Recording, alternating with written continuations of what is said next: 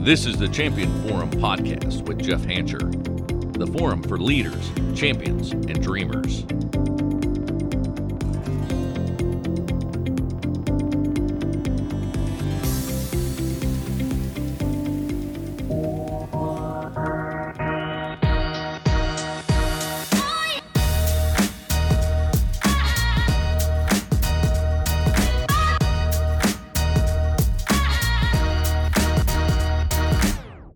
I know it has been a minute that you all have had a chance to hear that music, but back by popular demand is the 16th episode of Hanch's How-Tos.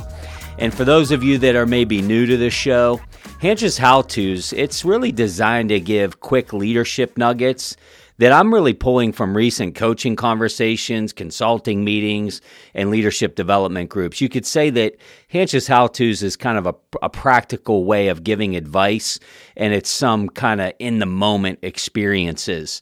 You know, I have the privilege and the great opportunity to meet with so many different entrepreneurs and business leaders that are just really out there in the trenches getting it done. And boy, not only do I learn a lot from it, but I get the opportunity to help guide and coach other leaders. And so I think it's always interesting to share some of those experiences because, quite frankly, if you're listening to this show, you're probably facing some of these same challenges.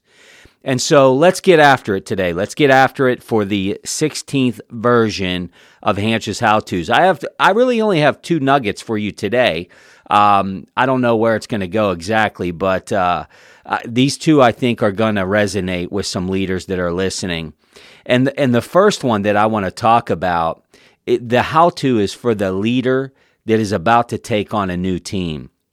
Clearly, that's not for everybody that's listening, but you can pass this along maybe to a leader that you know that is taking on a new team. This is also going to be purposeful for the brand new leader, the individual contributor that's embarking on leadership for the first time. Whether you're being promoted into a leadership role at your current organization, or maybe you're even taking on a new role at a new organization, here's what I have experienced. The first impression with your team is absolutely critical. I've had so many opportunities to take on new teams throughout my tenure in corporate America. And I some of it I've learned the hard way of what not to do. But man, I kind of got a sense for what works. How is the best way to transition into this new role? There is an amazing organization that I do a lot of leadership consulting for. And one of the tasks that I complete for them is helping every single one of their new leaders navigate their first 90 days. And this all stemmed really from the senior leader of this organization listening to a podcast episode that I did with Michael Watkins, who wrote the book, The First 90 Days. This was a book that helped me tremendously. It was given to me by a leader of mine when I was transitioning into a new leadership role, and it has tremendously helped me throughout my tenure. And so this leader was listening to this episode and said, man, you know, we're just not getting this right. Progressive organization, growing, strong need for leadership, and now I've had the opportunity to go in and help these new leaders navigate their first 90 days. These first 90 days are foundational to every new leader and every new leadership role. And so I'm meeting with this new leader. I had my first meeting with a leader. They were being hired from the outside in this case, and I had a chance to connect with them prior to them starting on their first day. And I opened the discussion with them the way that I always do. I congratulated them on the new assignment, and then I asked them what they thought they wanted to address with their team on the first day. And I asked this question because it gives me a sense of where is their mindset? How are they thinking? What is their way of thinking? And what are they trying to accomplish? Where is their heart in this? And I got to tell you, I was kind of shocked when they told me that they had prepared a presentation to present to their team. In my mind, I'm thinking, so far, so good. A lot of leaders I meet with haven't even done that. So it was encouraging to hear that they were thinking about it. They wanted it to be a good impression. However, things got a little interesting when I began to view the presentation, and I found that the majority of it was presenting their accolades, the leaders' accolades, the trophies that they had won, pictures of themselves at awards dinners and trips that they had won. And although I do believe that there's a space for developing your credibility as a new leader, I'm not sure that your first impression to your new team should be to make the meeting all about you and how amazing that you are. Now, look, the heart of this leader was in the right place. What they were trying to do was to develop credibility to this new team, to try to justify why they're there and why they got the role. But there's a lot to do in the first 90 days. And it's very important that if you're a leader and you're early in this process, that you make it about the team and not about you. Nobody really cares. Now, look, is there a time for credibility? Is there a time to talk about your experiences? Absolutely, but surely not day one. And this is something that you're going to have to organically weave into the conversation versus giving a launch rollout presentation about how amazing that you are. Too often, new managers step into a new role and make a poor first impression by going way too far talking about their own backgrounds and their own achievements. Resist the urge to do this and resist the urge to make yourself the focal point of this first meeting. I recommend pulling your team together for a town hall style meeting. This has been the best experience for me. Whether it's on a conference call, a Zoom meeting, in person's even better.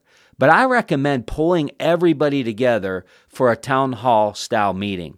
Now, clearly, you're going to want to get to one-on-one conversations as quickly as you possibly can, but this is a great way to introduce yourself and get some branding going and give them a sense for who you are and what your style is. So you get this meeting together, and after a very brief introduction, ask questions designed to help you better understand the team's culture. Ask questions like, what are you all proud of that this group does particularly well? What have been the major accomplishments that you all are excited about over the last 12 months? What are the current goals that you all have established for this team? What are the activities that you would like to pursue that you haven't found the time for? And this one I love. What do you think we should stop doing? New teams love this question. Think about these questions. Go ahead, rewind just really quickly on this. And think about these questions. Don't these questions tell the team that you're making things about them? That you have a genuine interest to understand where are they coming from? Where are they currently? And where would they like to go? And when you put the cherry on top with that question, what do you think we should stop doing? Oh my gosh. This conversation may have no end because they're like, oh my gosh, I thought you'd never ask. You know, this status report that we send every Friday at 5 o'clock, it takes me 3 hours to do it. Nobody ever reads it. Go on down the list. You can become a hero really quickly by taking things off of their plate that aren't adding any value. So think about the questions that you're going to ask. Here's the great things about questions for a new leader is they tell your team that you're here to learn. It shows a level of empathy versus I'm the new sheriff in town and we're going to do things my way. That's going to be very short-lived and it's surely not sustainable. You want to be a leader going into a new role that is really soliciting input.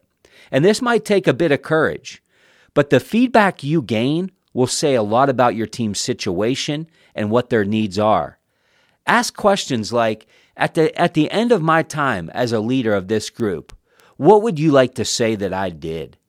This is real solicitation of feedback. It is also very thought-provoking. It gives you an idea of what are their expectations of you?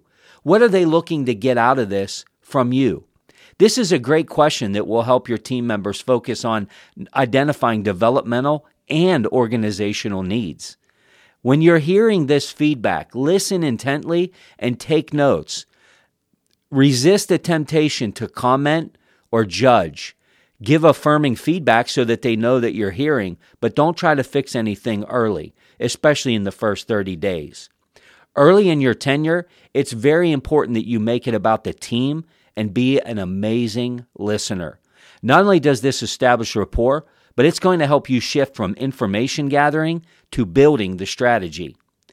I want to challenge you to go back and listen to the first 90 days episode that I did with the best-selling author, Michael Watkins. He lays out a really great outline for a leader that's going into their first 90 days. And by all means, if you do not have that book in your library, this is a must-read book. Number two nugget for Hanch's How-To 16. Don't allow yourself to become a reactive leader. Boy, this is a big one. I have fallen victim to this many, many times myself. I recently had a senior leader call me just a few months back, and they had stated that they wanted me to help them with time management and productivity. And I began going down my normal assessment of questions to make sure it's a fit for me and a fit for them. And I agreed to take this on because this was a leader that I knew had passion and that I knew wanted to do the right things, and I really believed that they had the potential to improve. After only a couple of weeks and a couple of discussions and assessments and being around their team a little bit, I realized that the source of their exhaustion was a reactive leadership approach versus a proactive leadership approach. It's so important as leaders that we understand that we need to be proactive, not just reactive. And if you're a leader that's listening and you find yourself spending all of your time just putting out fires, then you're not using your time effectively. And I get it. You might be listening and saying, Jeff, but you don't understand my situation. It just seems in my world, it is one thing after the next. Welcome to leadership. Like, this is never going to go away. You are built for the fire. But being proactive is going to minimize some of this damage. Proactive leaders, when you become a great proactive leader, what you're doing is creating an influence on the future, and you are forming the right alliances to advance the cause. Alliances are important.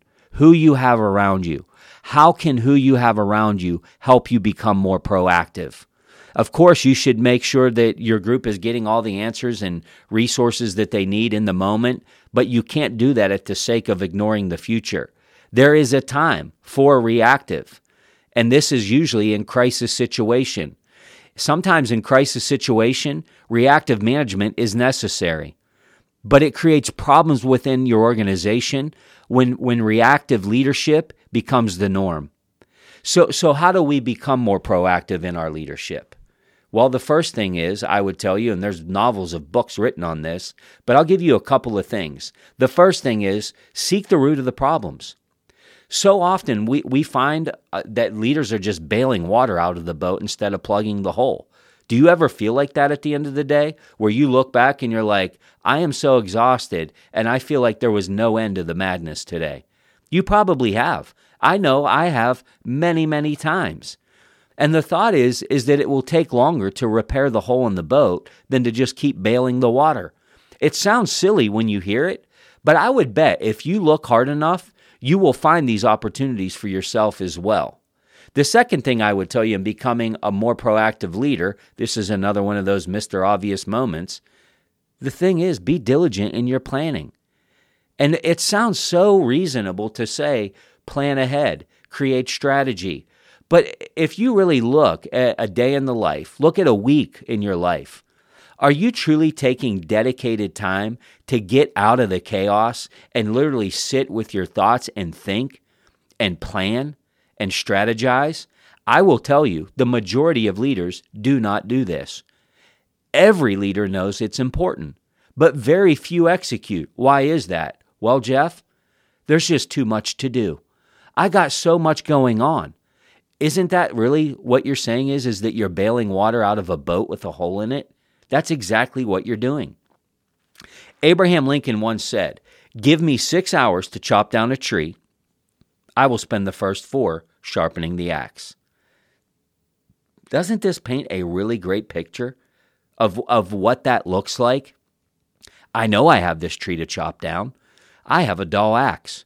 I'm just going to start hammering away on the thing. No, I'm going to prepare so that I don't have to use 6 hours of my time wailing away at the tree. I'm going to make this axe as sharp as it possibly can so that the 2 hours I spend in physical labor it's not going to be as daunting. It's not going to be as painful. This paints a great picture.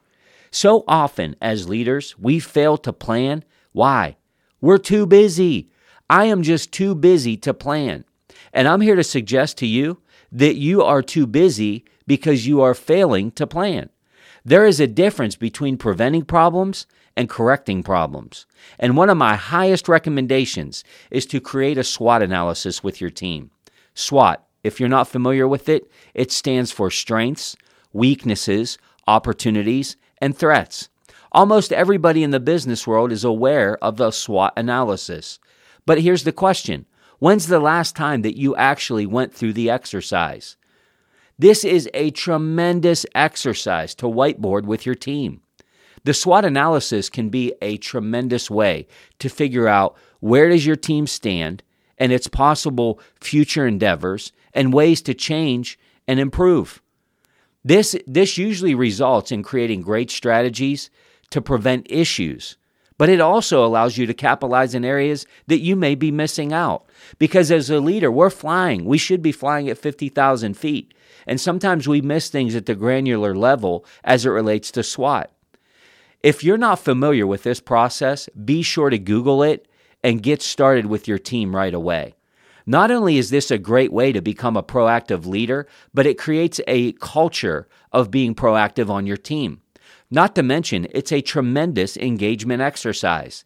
I'm not saying pull your entire team in, but pull people in that you think would see this as valuable and would give valuable feedback, transparent feedback, and that you know they have the best interest of moving forward. This is going to tell them, I have a voice. I have a seat at the table, and I'm going to be a part of making change. This is a great way to endear and engage the people on your team and let them know they have a voice and that you listen. If you don't have time for this, if you say to yourself, Jeff, I've heard of SWOT, I've never really done one, it seems kind of clunky, I don't want to look silly in front of my team, but I see value in it. If you're in need of some assistance to run through this analysis with your team, with your entire organization, someone from our team would be happy to help. And if that's you, be sure to email us at jeff@jeffhancher.com with the subject line SWOT, SWOT. And we will provide you a free 30-minute evaluation to show you how we can implement this with your team. Our team of leaders does this consistently. I'm not even here to tell you that people ask us to do it, but I am here to tell you that when we see these leaders reaching points of exhaustion, they're becoming reactive, they're becoming the person that's putting out fires all the time. I tell my team all the time, when you're going into an organization, if this has not been done, it's something that has to be done very early so that we can diagnose. If you need help with that, we would love the opportunity to do it for you. Well, that's it. That's it for Hanch's How-Tos 16. I appreciate you all joining in today. Hey, be sure, if you haven't already, please subscribe to the show, give it a rating, give it a quick review, tell somebody about it. This really helps us get this information into more hands. Really, that's the heart that I have around leadership, and it's very fulfilling to know that we can say something, do something, bring some leaders on a journey to help them reach their fullest potential. By doing this, you're helping us get this message out, and I would be tremendously grateful for it. Make sure you continue to execute on what you learn around the show and what you're consuming. Surround yourself with people that have been where you want to go, and never forget that you have been set up to be a champion in this life. The Champion Forum Podcast with Jeff Hancher. Lead, inspire, win.